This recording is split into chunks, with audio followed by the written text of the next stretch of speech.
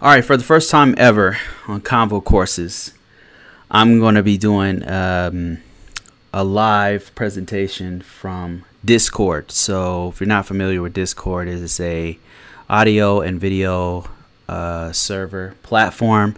It'll allow you guys to ask me questions directly. I'll be able to hear your voice, and everyone else should be able to hear your voice as well if you want to ask any questions. So this is just a way for us to become more interactive, and I get questions throughout the week about different things, and this will give a more real-time way for me to answer questions. Emails are great too.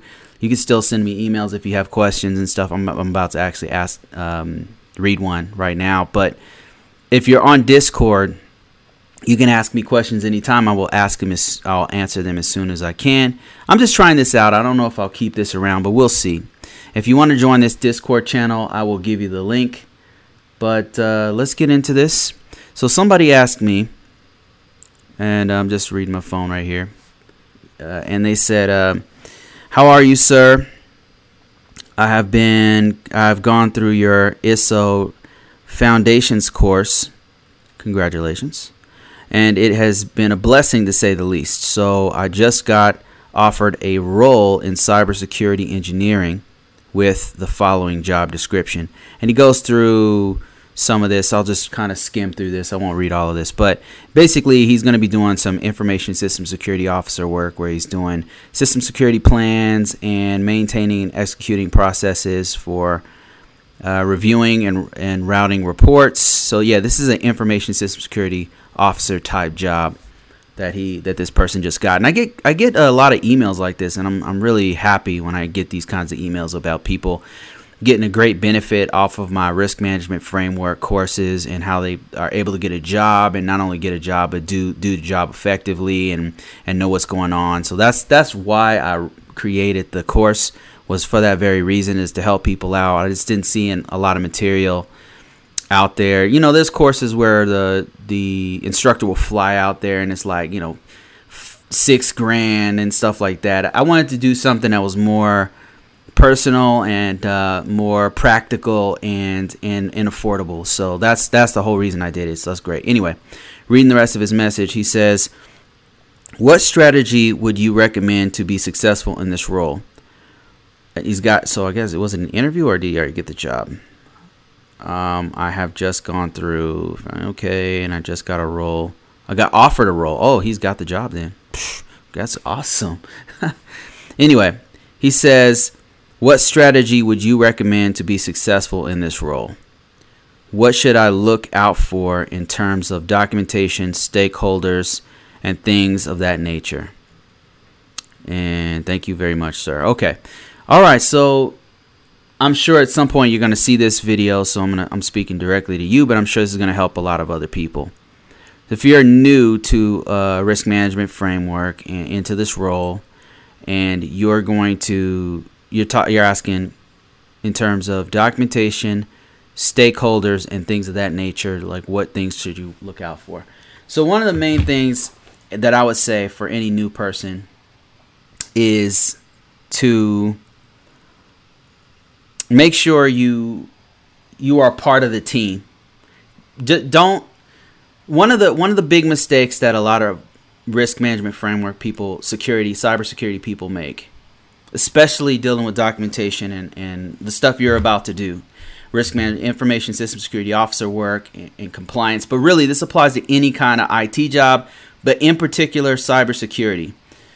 You're enforcing some of the policies of an organization, or you're writing the policies, things like that. One of the things that a lot of us do, and myself included, one of the things that I did wrong in the beginning is to think that I have to take on all this responsibility, and I would stress myself out thinking that I have to be the one and only sheriff of the entire infrastructure. The thing is, it's a team effort. You can't do anything without the team. It's not a one-person show. So the main thing as far as stakeholders are concerned is remember you're part of a team. Don't try to be the expert in everything, because you're not. So I just give you a specific example. If you're dealing with the firewall person, and let's say you've done firewalls before, and so you know a thing or two. that's not your current role. Your current role is cybersecurity and you're doing risk management framework, right? But you need information from the firewall person. You need to trust their expertise and their professional role. You know what I mean? Like, you have to trust them to do their job. And that goes for let's say you have to work with the program manager, and you were a program manager before, so you know exactly what they're supposed to do and all that kind of stuff. Don't overstep your bounds. You got to trust them to be an effective part of the team. Now, if they're not, that's a whole different discussion. But you are part of a team, and you need to be a team player with them. And everyone has to come together to make the cybersecurity of the infrastructure better. And that goes for the documentation, because you can't do the documentation by yourself. If you're reviewing or writing the documentation, it has to be peer reviewed by everyone. You know what that means? You wrote it and then you send it off to someone, and your peers review it. They look at and, okay, it looks like you got some misspellings here. You might want to check the formatting, and I think this might be technically off.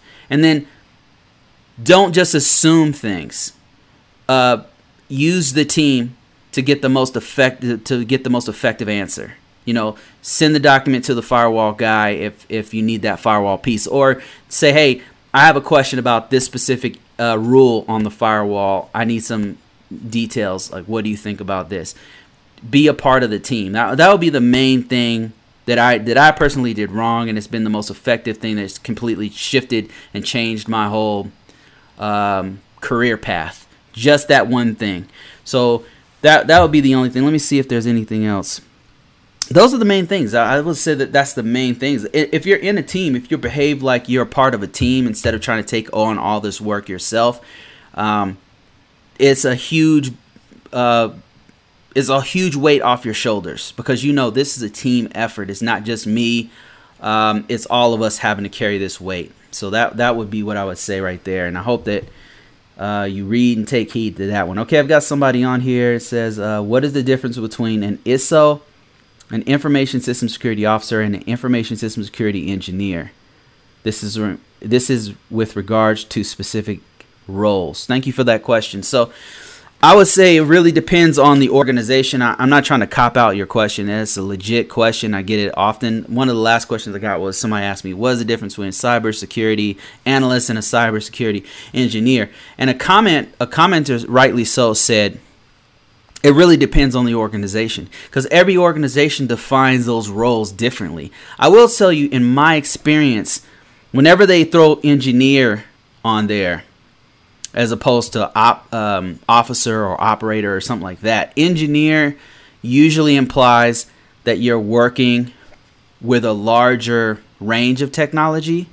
This is just my experience, and I'm sure it differs from place to place. But from what I have seen, if they throw the engineer in there, you're going to be working with many different technical people, meaning you're going to be working with firewall people, you're going to be working with server people, you're going to be working with, you're not like defined in one role. You're somebody having to look at everything. Like you have a larger scope, because you're the person that's going to be either putting those things together and making sure they work properly together, or you're going to be documenting and making sure that they all flow in accordance with the business operations of the organizations. You know, so that would be something that because I've been in the information system security engineering role before, and that's what I did. I'd have to work with the program manager, the upper level managers, the C-level execs. Sometimes I have to brief them, and I'd be taken from the firewall people to explain why there's this rule here, and then I'd have to go talk to maybe physical security to make sure that the pass and ID card works or something like that. And I wouldn't be like, I wouldn't know everything about the firewall. I don't have hands on the firewall necessarily. I'm not an expert at the physical security. I'm not an expert at this or that thing, but I know enough about them to make sure that they all work together. That would be my main function anytime I've had a system security engineering role. That's what I was doing. Another time I've had the engineering piece in there was what else did I do? ArcSight engineer, and that's the same thing. I'd have to make sure that ArcSight, which is a SIEM technology, worked well with the McAfee products. I'd have to make sure that that the build was in scope, like it didn't cost too much money, things like that. So information system security engineering in particular, that's exactly what they do. What they're doing is they're working with all of these different parts of your organization to bring the technology together. Now let's talk about an information system security officer. It's a little bit different. So their role is mostly dealing with risk management framework, and they're dealing with the process of making sure that the technology has a certain level of security on it. They're not necessarily hands-on a lot of times. They could. I've been in roles where I was hands-on. I was an ISO, but I was also working directly with the system security engineer, or I was working directly with the system administrator, and we were sitting down literally putting security controls on a system. Like, we had a checklist and we were one by one putting security controls on a system, backing it up, making sure it doesn't crash, things like that. So just to answer your question from a high level, this ISO, the Information System Security Officer, is normally involved with the process, the day-to-day process of continuous monitoring and making sure the risk management framework process is being done throughout the environment. And they're making sure that the security controls are effectively installed and implemented on all the components of the organization. This information system security engineer is more technical in that you're making sure things work and making sure that the security is in place with all those systems together. So you might not have a super deep role in risk management framework. That being said, some organizations blur these lines where you have your information system security officer is doing exactly what I just explained for the engineer, and the engineer is doing exactly what I just explained for the information system security officer. And I know that's confusing, but the thing is, it really depends on what the organization sets as their definition of those roles. So, I mean, I know it sounds like a kind of a cop-out kind of question, but that's the reality of it. All right, let me see if there's any other. I wanted to show you guys some other questions I had here. But before I do that, you guys should know, if you're interested in, I get a lot of new folks watching me. They're wanting to get into cybersecurity, information system security officer work. They're wanting to know how they can improve their resume. If you're curious about it, go to convocourses.com. The link of that will be in the description below. And what you'll see there is how to get into cybersecurity. I've got tons of free stuff there. People sign up to these every day. I get people sign up to the free stuff that I have. But I also have deeper level things where I'm teaching you how to market yourself. This is a really big thing that nobody talks about this, but you have to market yourself, market your resume. How to write your resume is what I have, and then how to market that resume, how to market yourself. Very, very important, because there's so many people with a similar skill set as you. You got to be able to set yourself apart, and so I've got a whole course on that. I've got other courses that go deep dive into risk management framework, and as you get into these, I'm constantly updating these things. As a matter of fact, I recently updated this one, remote work. I recently updated this one, and I'm about to update the risk management framework documentation piece is about to get updated really soon. As a matter of fact, if I wasn't doing this video right now, I'd be uploading more videos to that one, or recording more videos, because I've got some stuff on deck for that. I've got some other stuff coming, so even if you're not interested in any of this stuff, what you can do is just sign up for free and wait around for me to do something like the CAP, because I've got other courses coming down the pipeline. All right, let me see if there's any other questions. Cybersec says, hey, bro, I just graduated. However, they all require experience. Yeah, that's the thing. Experience is what all of these organizations really want.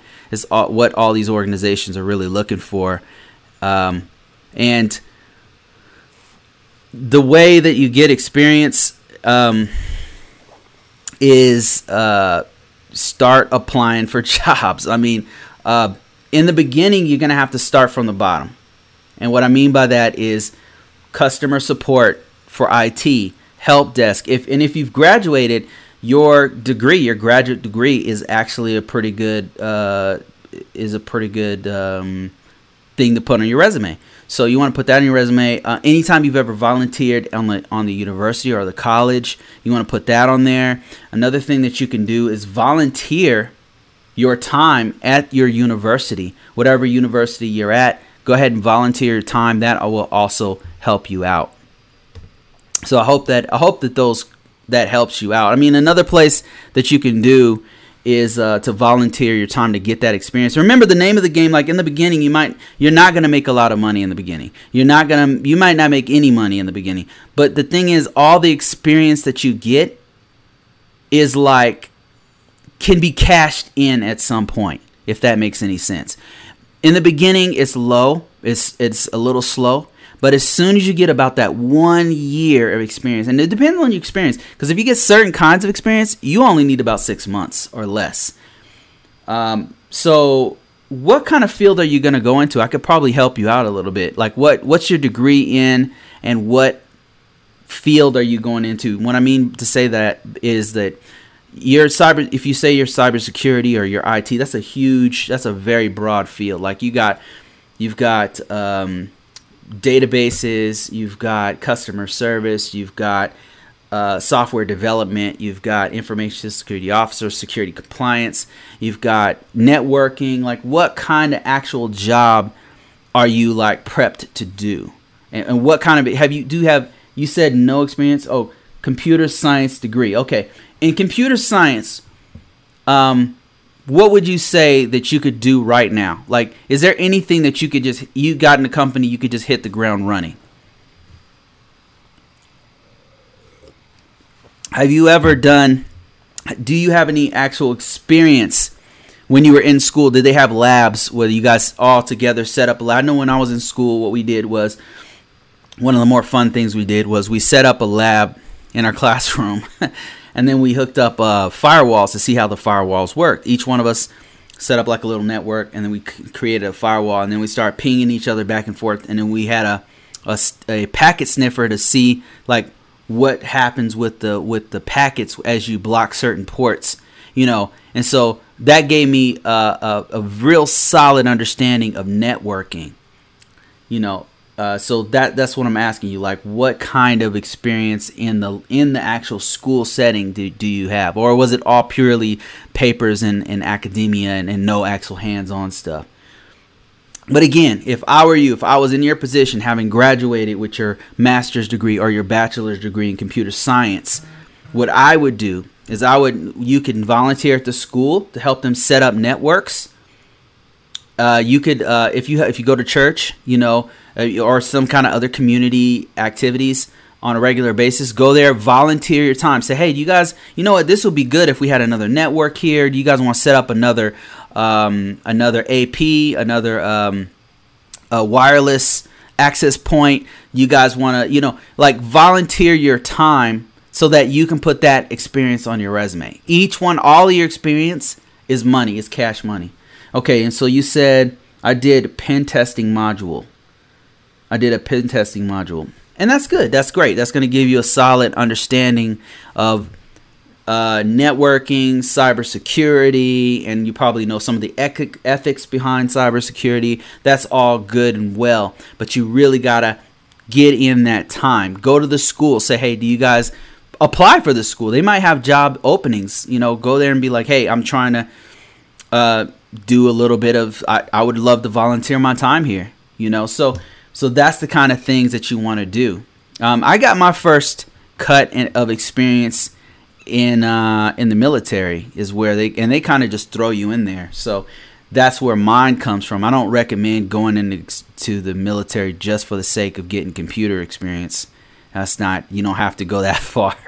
That's a huge dedication right there. But what you could do is just, and another thing you can do is just go ahead and apply for jobs. Let me show you what I was talking about here as far as applying for jobs. So if you go to, let's just go to Indeed.com. And let me just show you what I mean here. So if you were to type in IT entry level, and I don't know where you are, but let's say you're in Virginia, VA. Let's say you're in Virginia Beach, Virginia. I'm on Indeed.com. You could do this on any job site. So they've got some entry-level jobs here. Help desk is a typical engineering entry-level position, and that's what we're looking at right here. And this is starting off at 35. And I know that's not a lot. That's not a super high amount. But what you're looking for right now is experience, not so much money. Because once you get in, you're going to learn a lot of these things. You're going to actually have hands-on experience with many of these things you're looking at here. And that experience, once you put that on your resume, is going to boost this from 35 to 45 to 50 to 60 to 70 on up.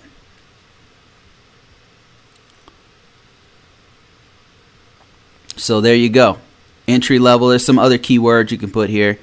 Entry level IT, entry level IT support, just basic information technology, but you want to look for that entry level type words. Entry level is the key word there. So, and it's going to take a while. It's not going to be glamorous, but just think like it's almost like you're saving. You're investing in yourself. You're putting some of that experience away in your bank, like it's being banked. And then once you get enough experience in certain things, and what you're going to find is once you start banking that experience, you'll find that certain things that you do are worth a lot more than other things. And let's kind of go through this real quick. Let me just point out a couple things that as you're going through and getting this experience, you'll find things like, I'm just kind of glancing through this and looking for things that give you a lot of that just cash money experience. When you get deeper into IT, this right here, this certification right here is a good one to get. You'll find that this is a highly marketable. We talk about this on this channel all the time, the Security Plus certification, highly marketable certification. And you'll see, look at this. You notice how they want a degree, right? Not much, as little as an AA. But once you get this and a degree, this certification, and this certification basically is proof of what you know. That on your resume is going to also help you to get that experience. Now look at this. Now check this out. There's another thing you kind of want to look at. Help desk, 1 year of experience. Now it's preferred, not required. That's a very important thing because this right here is saying that they will take you. Now, if it's you versus a person with a year of experience who has a degree, they're probably going to get the job. And this wasn't put out that long ago. Look at that. That's actually a month ago. But what we could do is say, when was this posted? Let's say anything in the last 24 hours. Nothing. Okay, not a good one. Let's say anything in the last 3 days. Yeah, so this one was put out in the last 3 days. There we go. And you don't have to just use this one. I would highly suggest doing LinkedIn. CareerJet.com is another good one. Let me see if I can grab another couple ones here. CareerJet is a good one. CareerJet. This is a really good site right here. It's just like Indeed. It's kind of a clone of Indeed, to be honest with you. I've got a course that walks you through how to best use each one of these things I'm showing you. So you want to check that one out too if you're so inclined. Let's just put IT entry level. See how other little things pop up here, other keywords? That's awesome. You want to use those. Internships, help desk, junior. Let's look at that one. And then you want to put your state here. Let's put Well, this is looking throughout the entire United States, so you're gonna have way more jobs when you put that in there. But California, Virginia, it's kind of breaking them down by location. Sometimes they'll break it down by the price. They used to put that in there. Let's see if we can find that. No. Like, they used to have that on there, but they don't, for whatever reason, they're not doing that no more. Salary, there we go. Let me see. Let's look at salary. So now it's looking by salary. You got Missoula, Montana. A lot of jobs there. Wow.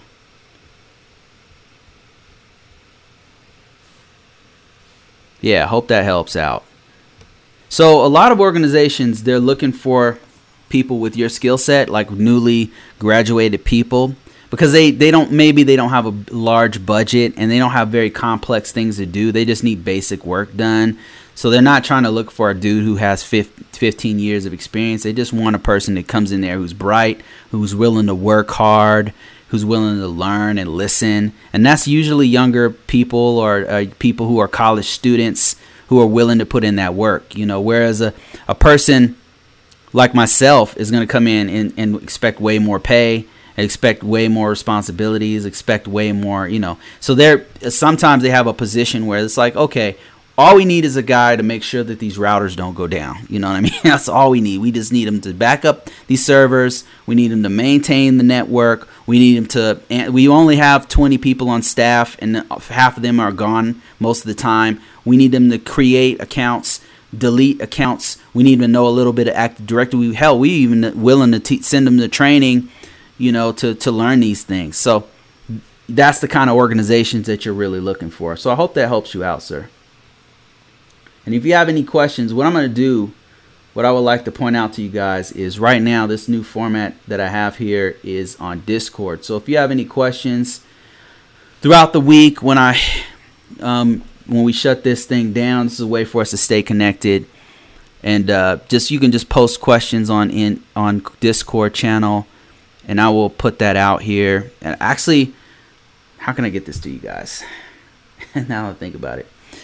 I will put it in the description below after this. I will also put it in. Let me see if I can put it in the chat window real quick. How do we do this? Invite people.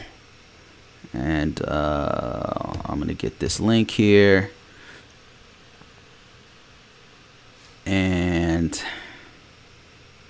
just bear with me, guys. Bear with me.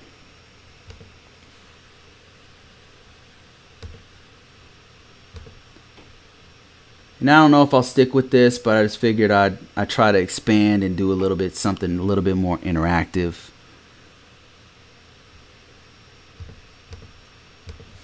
Let me see. Where are we on YouTube?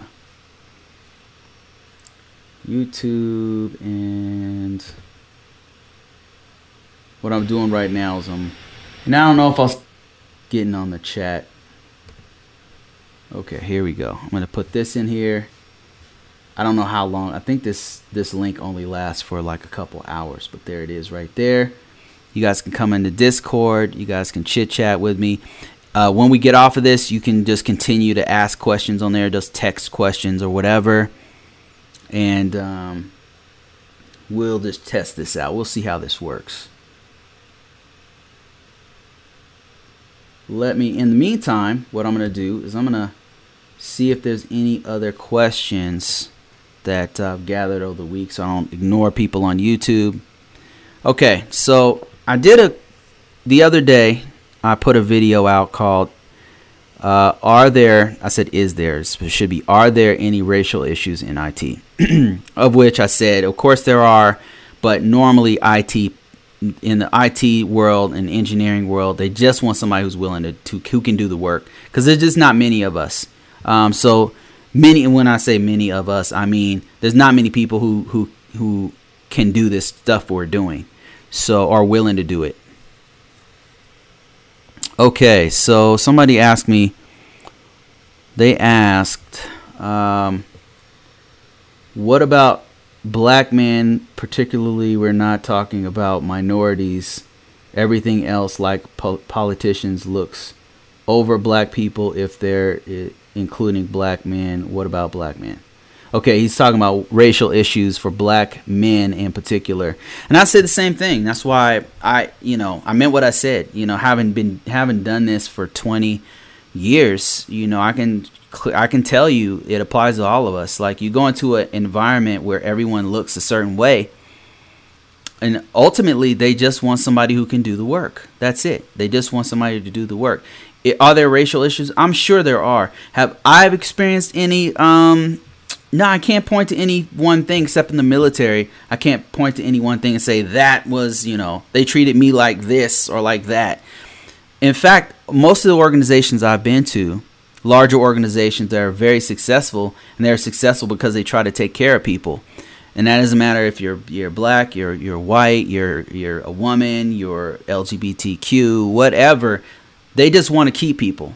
They just want to retain knowledge. And there's not enough of us to do this work. And so that's why they're even willing to hire people from overseas who can do this work, because there's just not enough of us STEM type people, science, technology, engineering, mathematics. It's just not enough of us to do the work. So wherever they can get the talent to do it, even right now, like a couple of the clients that I work for the company I work for, we have clients, and those clients are from all over the world. Like, there's people from China, from India, from South America, it's just a global industry. Like, you can't, if you're going to discriminate, like, basically you're cutting dollars out of your bottom line. And the if there's any color that is preferred above another, it's green. It's money. That's the name of the game. It's all about money. So is there racism? Is there sexism? Of course there is. Yes, absolutely. But for the most part, they're looking for somebody who's willing to put in that work to do this kind of stuff that they can't find people to do it, and that's it. So as a black man, to answer your question, as a black man, same thing, everything I said in that video. That's, as having done this 20 years, if you can do the job, they want to retain you. If there's any kind of racial issues with another employee or something, you can take it up with manager. They're going to squash that beef immediately, because they're not trying to lose money. They're not trying to play this racial game to lose dollars. You're gonna price yourself out of the market. You're gonna cut out a whole section of the market because you feel a certain way about Indians or about Koreans or about Chinese people. No, like, you're trying to make that money. So whoever can bring that value as a worker, yes, they're gonna try to keep you. Period. And if you have a problem, they usually, like, especially Fortune 500 companies, 5,000, Fortune 500 companies and Fortune 1,000 companies, these larger organizations, they didn't get that big by staying stagnant. So whenever there's cultural changes, they make that change as fast as possible.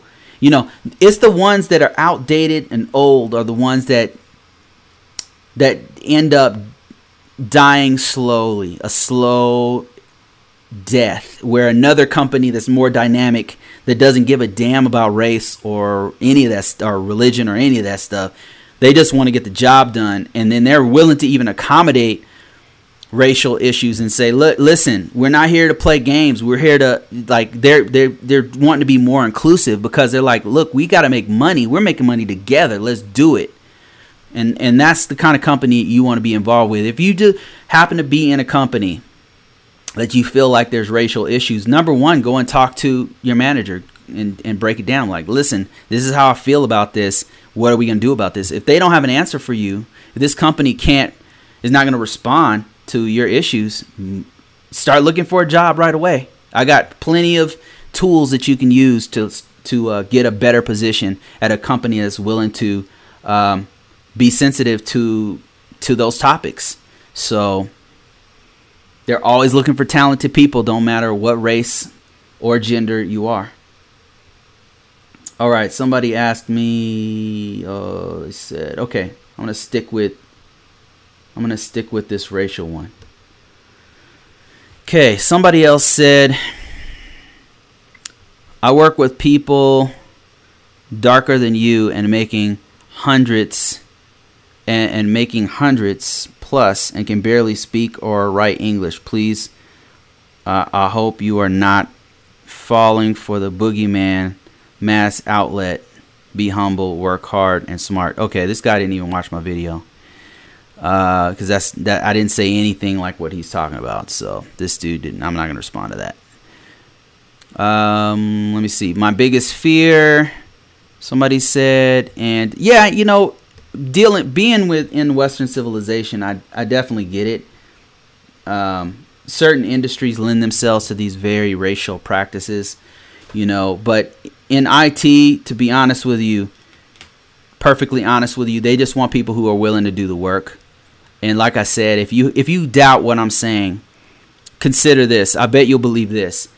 Many of the people I work with are Indian, and like that guy just said, they have a very thick accent. And the thing is, nobody cares. We just want the job work. We want the stuff to work. We want the network to work. We want the firewall to work. We want the system to have proper networking, proper software engineering, proper, so that is what matters. Your race don't matter. If you have to be able to do the work. You got to be able to work hard, period. That's it. So yeah, that's one of the great things about IT in my opinion. Let me see. I'm just kind of looking through more questions here to see if there's anything else. And I'm not ignoring you guys. I'm just kind of making sure I go through my questions. Okay. I did this video about how to identify romance scammers, and somebody is saying something here. They said, "Bruh, even after 20 seconds after I started, I knew you. You were my online guardian. Thank you." Oh my God, that's funny. All right. Okay, let me see here. I'm just kind of going through some questions and stuff. Somebody said, hello, I have 2 certifications, the Security Plus and the CEH. Which one of your courses do I need to enter the risk management framework field? Great question. Great question. First of all, both of those are highly marketable certifications. So I commend you for that, for getting into those. But to answer your question, let me just go to my actual site here. Go to my actual site and let me show you. Here we go. So you're asking, what do we need to do? And I would start off with this one. If you don't know anything about risk management framework and you're trying to get yourself into the market, this Risk Management Framework Foundations is the one you want to start with. It's going to break down the entire process in a practical way. It's not talking about anything that you don't need. It's breaking down what it takes to be an information system security officer which are the main people who do this work. And it's an introduction and a breakdown of what it actually is. And then it goes into each one of the categories that you need to do in the process of risk management framework. Now, once you get through this one, and this is being expanded, every now and then I'll come in here and I'll add more stuff in there. Right now, there's no need for that, but I've already spun off another course, and my plan is to go in depth in each one of these parts of the process, because each one of these goes very, very deep. Very, very deep. And right now, this is just high level stuff right here. Lots of videos, some tests here and there, some downloadables, some templates, things like that, which is going to help you out. But once you're done with this one and you have an idea and you want to get into the nitty gritty of it and want to start doing documentation, you can go ahead and get into this one. And this one is going into actual documentation, what you need to do, templates, writing risk management framework documents, writing system security plans. I actually walk you through writing those. And so those are the ones that I would recommend you take. So hopefully you watch this and you check that out. Those are my best sellers, by the way. Let me see. I got some more people jumping in here. Somebody said, Michael says, hi, Bruce. How you doing, sir? Somebody said, hi, Convo Courses, new to the channel. What are some of the NIST standards that someone looking into risk and compliance jobs should look over? What are some of the NIST standards that someone looking into okay, which one should you look at? Let me show you. So let me just walk you through what I'm doing right here. NIST. If you want to follow along with me, go to Google. Show you some very free resources here. NIST, Google NIST. Okay, you said I'm familiar with NIST 837, 53, 171. Anything else? Yeah, there's a couple. 800. There's 800-50, which is talking about awareness training. Another really good one is 53A, which you probably already know about. This is a really good one. This one is really good for people doing assessments on security controls. So why this one's so effective is that if you happen to be doing risk management framework, you put the security controls in place, you want to know that they're done correctly. You can use this document, 853A, will show you what you need, what an assessor should be looking for when they're applying the security controls. So let me see if I can give you a specific example. Like let's say IA 5.2, right? This is for authenticator management. And what are you looking for as an assessor?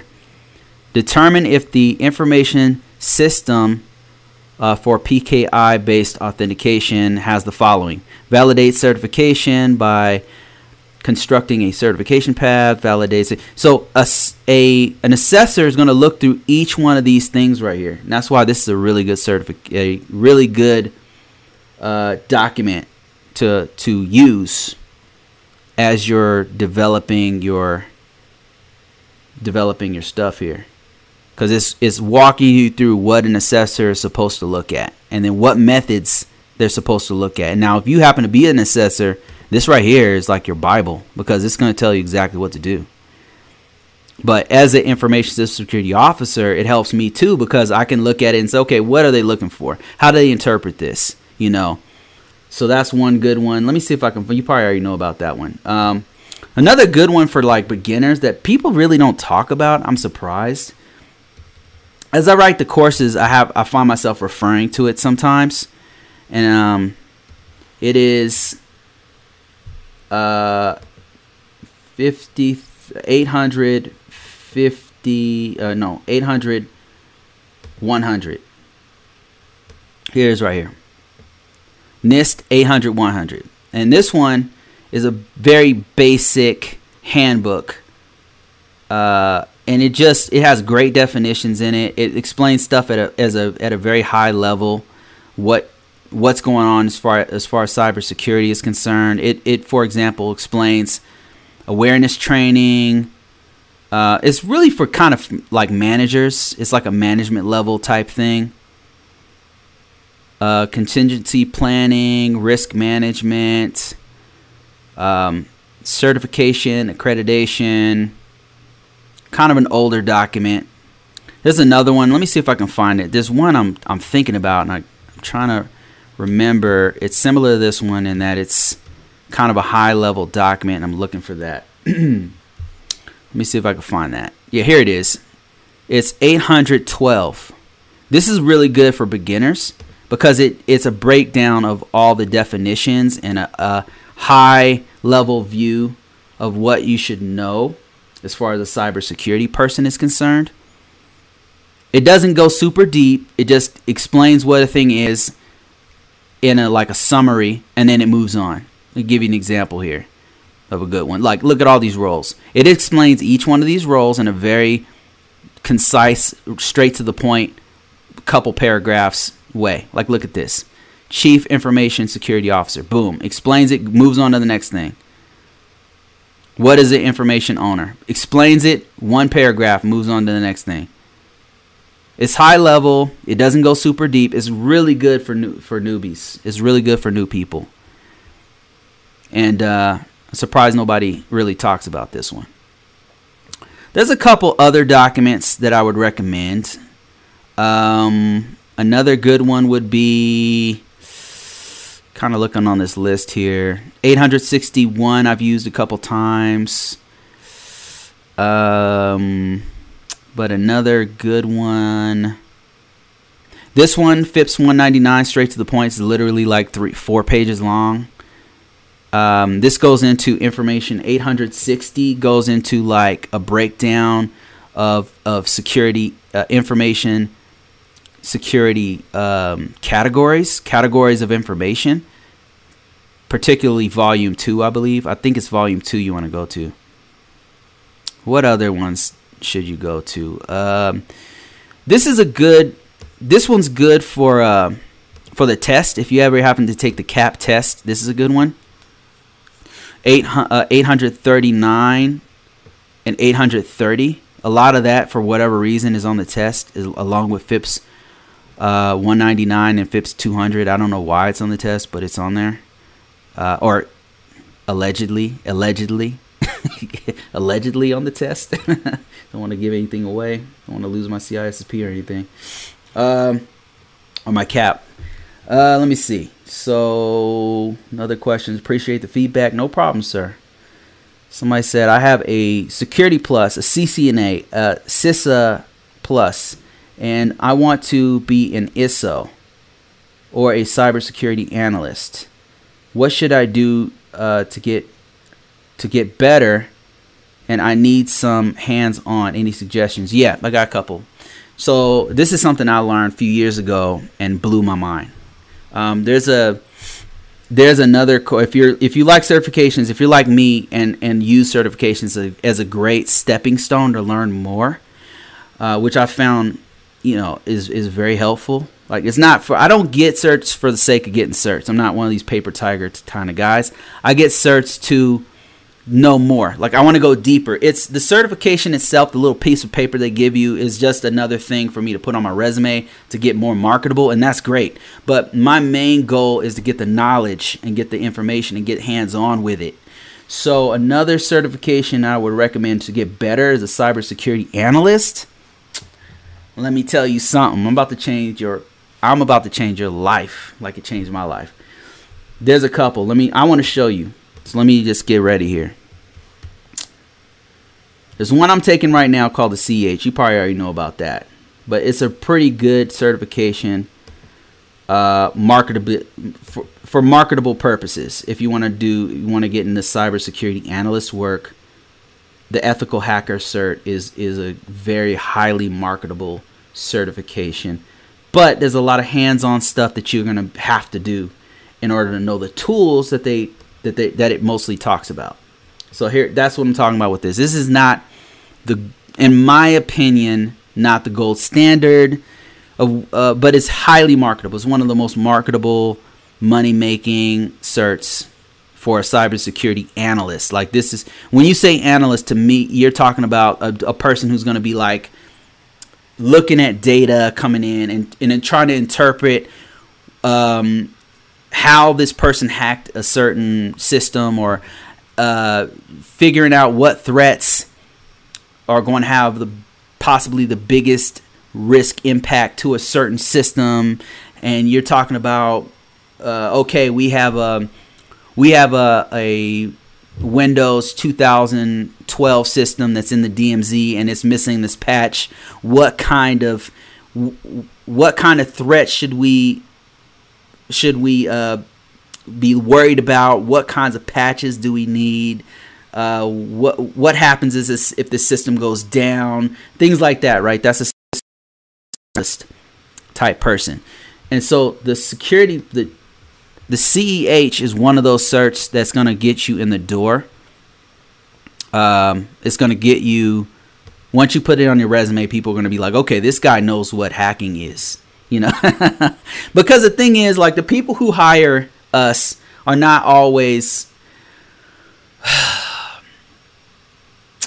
they're not a lot. Some of them, like 50% of them that the people you're going to talk to don't really know, like, really what's going on. So that's why CEH is such a big certification, because it has hacking in the name. Not to say that it's bad. I'm not saying that it's a bad certification. I'm not saying that. It's a good certification. It's just not as good as what I'm about to show you. So there's one thing that blew my mind. Let me get to that. Is something called, I'm sure you've heard of it, SANS courses. Everyone, I don't have a SANS certification, by the way. But everyone who I know who has a SANS certification has been a badass. I'll just say it like that. Every person I know who has one. And I think it's because the way they train is like an open book. Now, I know that sounds counterintuitive. You're thinking, like, how can they be smart if it's an open book test? How can they be smart? Because the training that you go through to get the SANS courses is pretty fire. So you have to do... You have to know what is going on to do the test. I believe you have to go through their certification. Now, I'm just talking. I don't know much about the certification. I just know, I can tell you this. In my experience, everyone who had one was pretty badass. They know what they're doing. And I can't say the same about CEH or CISSP. But everyone who I've met who has this certification right here, GCIH, or I don't know too many people with GPEN, but yeah, actually I do. Yeah, GPEN is a good one. The ones that stand out to me for cybersecurity analyst work. I'm not seeing it on here. Let me see. There's another one that's really good. A lot of these are good. Like, excuse me, they have specializations. Like this one right here is mostly for, like, this is the equivalent of like a CEH, I believe, because it's dealing with network penetration testing and ethical hacking. So this is equivalent of a CEH. But the way that like I said, the way they test is just different. The way this test is all done, the idea behind it, the concept behind the way they do their test is just completely different than the CEH. And I think CEH even had to do something to catch up with these guys. It's not cheap. And I don't think it's easy. But you just have to, it forces you to be prepared. Let me put it to you that way. The SANS courses, from what I understand, they force you to be prepared. So they force you to prepare to the point where it's open book, but you had to prepare before you took the test. Now you know all the knowledge, you know. So I hope that answers your question. But you have a CCNA, so that's pretty high speed. Security Plus is a great certification.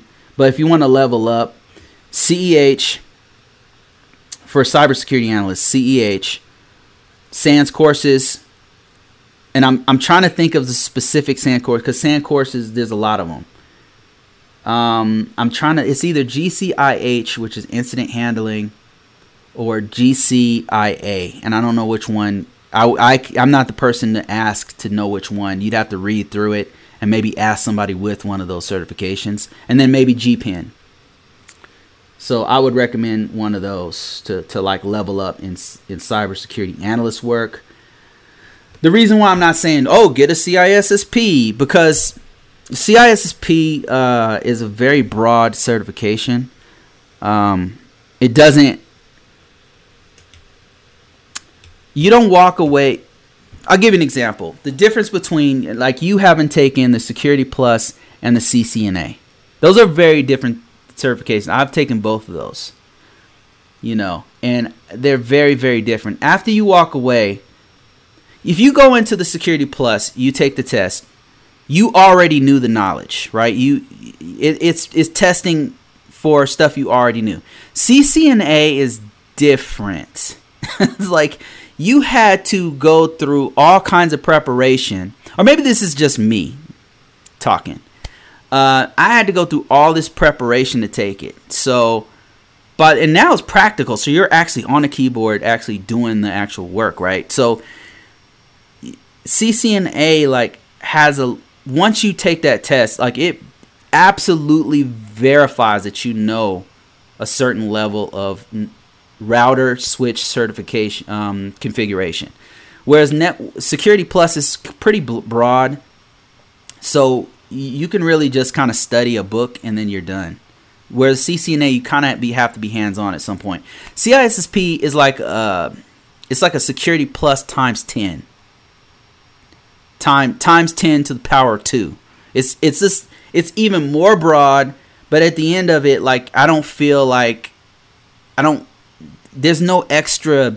It's just book knowledge, you know. It's book knowledge, and there's some kind of management level experience stuff there, and there's risk management framework. It's so broad that at the end of it, I'm kind of like what does it prove that you know? Like, I know everything, you know, like I don't know. Security CCNA, like it is for sure. You absolutely know how to configure, how to save router configs, you know, absolutely how to connect the network to this router or this switch or this, you know, stuff like that. So that's just my 2 cents.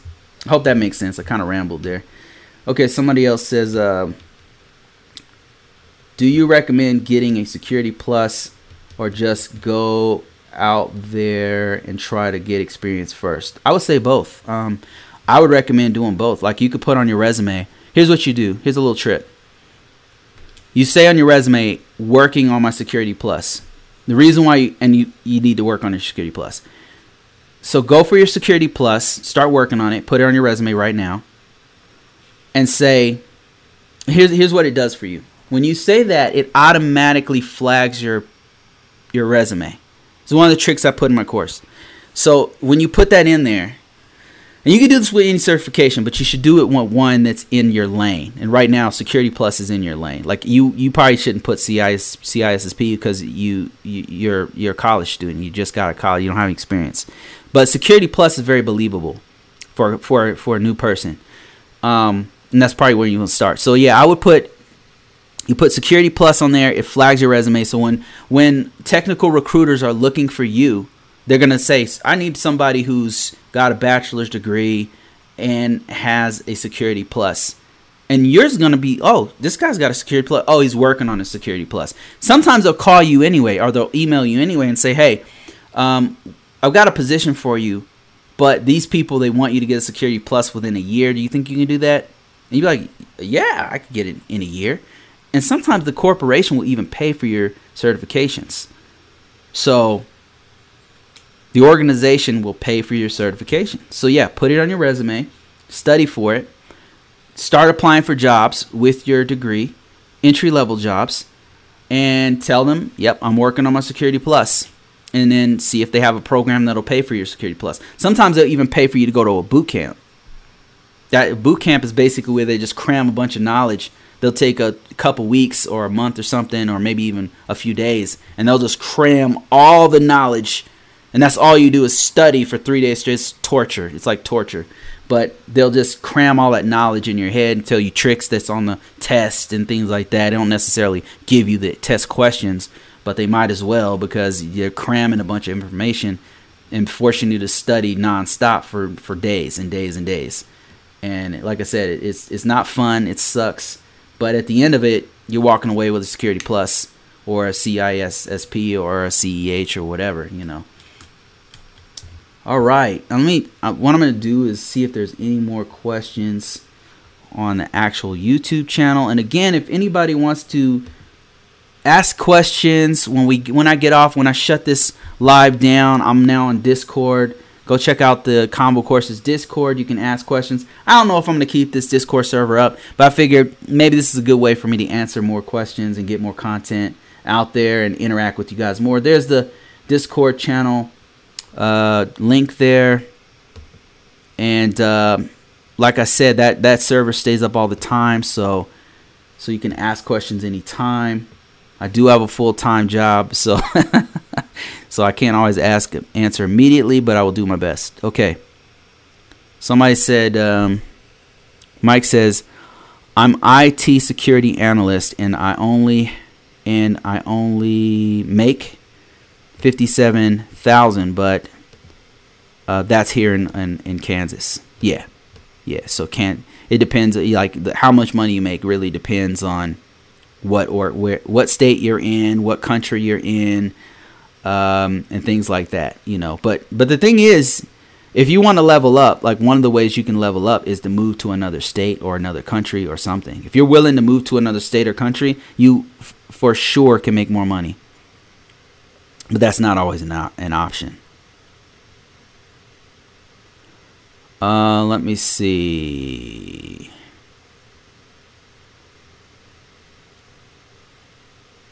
Trying to look for other questions.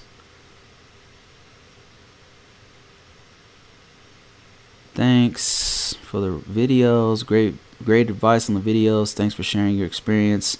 I'm finishing my 20 years in government service to lock into retirement and benefits. That's great.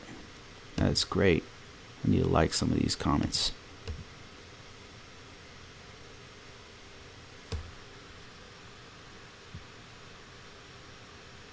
Your podcast hasn't been updated for a while. I didn't think anybody was watching those podcasts. So I was like, I don't even know if people watch those podcasts. Mike? So this is, I'll keep doing them, but like, where do you listen to it at? I mean, I put it out on iTunes, and I put it out on, I can't even remember where it goes. So I figured nobody's watching them, so I stopped putting it out there. So I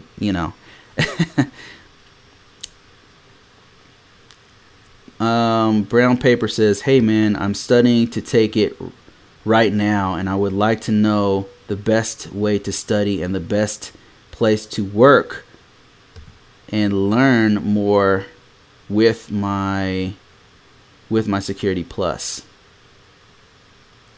Oh, okay. So what's the best place to study? Well, everybody has their own way of absorbing knowledge. For me personally, I tend to memorize things more when I read and then take notes. This is how I do it. Everybody's different. Like some people are good at memorizing things with audio. Like I'm terrible at that. I'm more like a visual learner. You got people who are hands-on, tactile, kinesthetic learners. You got people who are visual learners. You got people like they can watch videos and then they can just absorb the knowledge or whatever. And you've got people who are audio learners. So you got to one of the things that I got from college, right? Besides writing papers, was that there's different kinds of learners. You got to choose. You got to figure out what kind of learner you are, and then learn that way. Like me, what I do is I'll take a book. I'll take the official guide for whatever book. Like right now, I'm doing CEH, so I'll take that book and I'll just like take notes on all the most important things, and then I study my notes. So for me, I'm tactile and I'm visual, and that helps me absorb the knowledge better. And then what I'll do is I'll take a lab, because if I do it, I'll understand it that much more. But some people could just listen to an audio book and then boom, they got it. That's not me.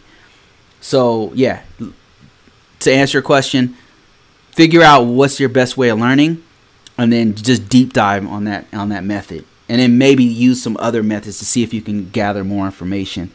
And then Security Plus is no different. Like Security Plus is not a lot hands-on type stuff. So that's the way I originally studied it. I've taken the Security Plus 2 times. Once when it first came out, passed it, but then they upgraded it later and had to teach it, and the course had completely shifted and was different, so I had to take it another time. Took it twice, and then both times I studied the same way. I just got the official book, took notes, studied my notes, went over it. And then another thing I do, here's another thing, just remembering, I'll take practice tests. There's tons of sites on the internet that has practice tests. I'm not talking about those bullshit brain dump things, right? Because some of those are fake, and you want to actually learn, So Don't use that to pass a test. You know, I would recommend taking practice tests that have an expanded database of questions. If you can find one of those, take those until you're getting like 90s, right? Until it's so rote memory that you could just like go crazy with it. So don't seek out brain dumps to cheat. Know the information. That's the most important thing. Know the information on the test. And because the thing is, the body of knowledge is what you want, and your brain is like, it becomes like a library where it's indexed, where you can come in and say, oh yeah, I remember this. This is TCP/IP. Okay, this networking protocol maps to IPX or whatever. You know what I mean? Like you'll be like, oh, I remember this, and then go back and go and reference it or Google it. Know what to Google. Like you have to know what to Google in order. You know what I mean? So that's another thing. Hope that helps. And then you said, what's the best way to study? Okay, I answered that one. Best place to work.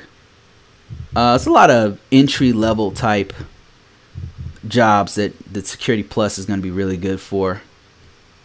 But no, Security Plus is not just for entry-level, by the way. Security Plus is highly marketable. It's a very good certification, by the way. Very good. Michael says, I listen and drive most often. Really? Okay, well, I guess I'll start doing them again. Thanks, Mike. Thanks for that insight. I'll start putting them out there again then. I just wasn't sure if nobody's watching it, Bruce, are learning platforms like Pluralsight, Linux Academy helpful towards learning the process in risk management and cybersecurity? Yeah, so Pluralsight is something I use. I use Pluralsight and what's the other ones I use? The company I work for, they have it for free, so I use that one. But then what's another one? Cybrary. There's one called Cybrary I've used before. I used LinkedIn now has one. There's not a lot on risk management framework, which is why I decided to make a course on it. There might be a couple CAP course stuff out there, but I've not seen a lot of it.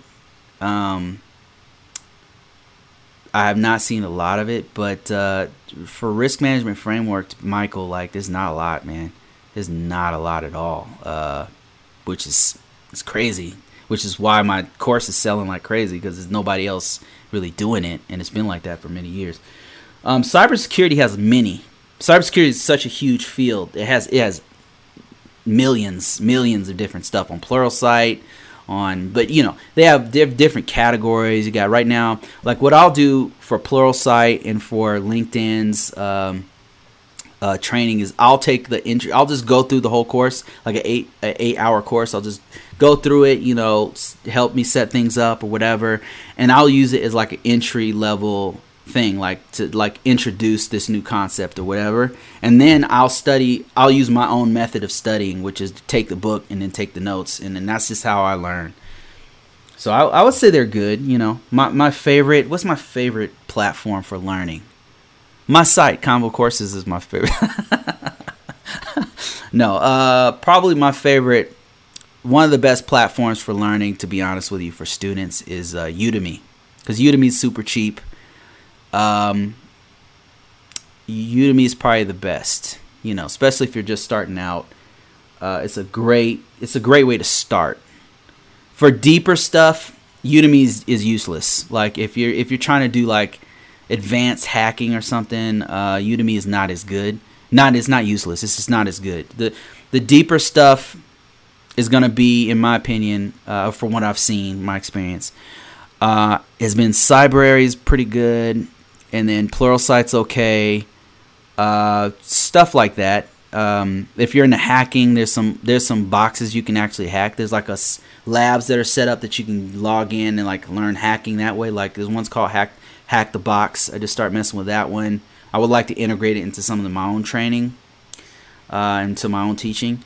Hack the Box is good, and then there's another one I can't think of the name of it. Try to hack or something. There's a couple of labs, and they're only like $10 a month, but they have a free portion. So those are really good. Mike says, thanks very much for the great job and help you give us. Well, it's my pleasure. It's an opportunity for me to talk about the stuff that I love and love IT stuff, and great opportunity to share it with other like-minded people. So, like I said, guys, you guys can keep in contact with me. I'm going to shut this thing down, but keep in contact. Go to Discord, go to Convo Courses, ask questions anytime, and let's just test it out. Maybe this is something that we can continue to use. And for that, I'm gonna go ahead and shut this down, and I'm gonna try to do more podcasts like before. Basically, the podcast is this. It's just this. It's just voice form. And I will put those audio links out there once again. Thanks, Michael, for that information. Thank you, everybody who asked questions. Appreciate everybody. And I will see you guys next week.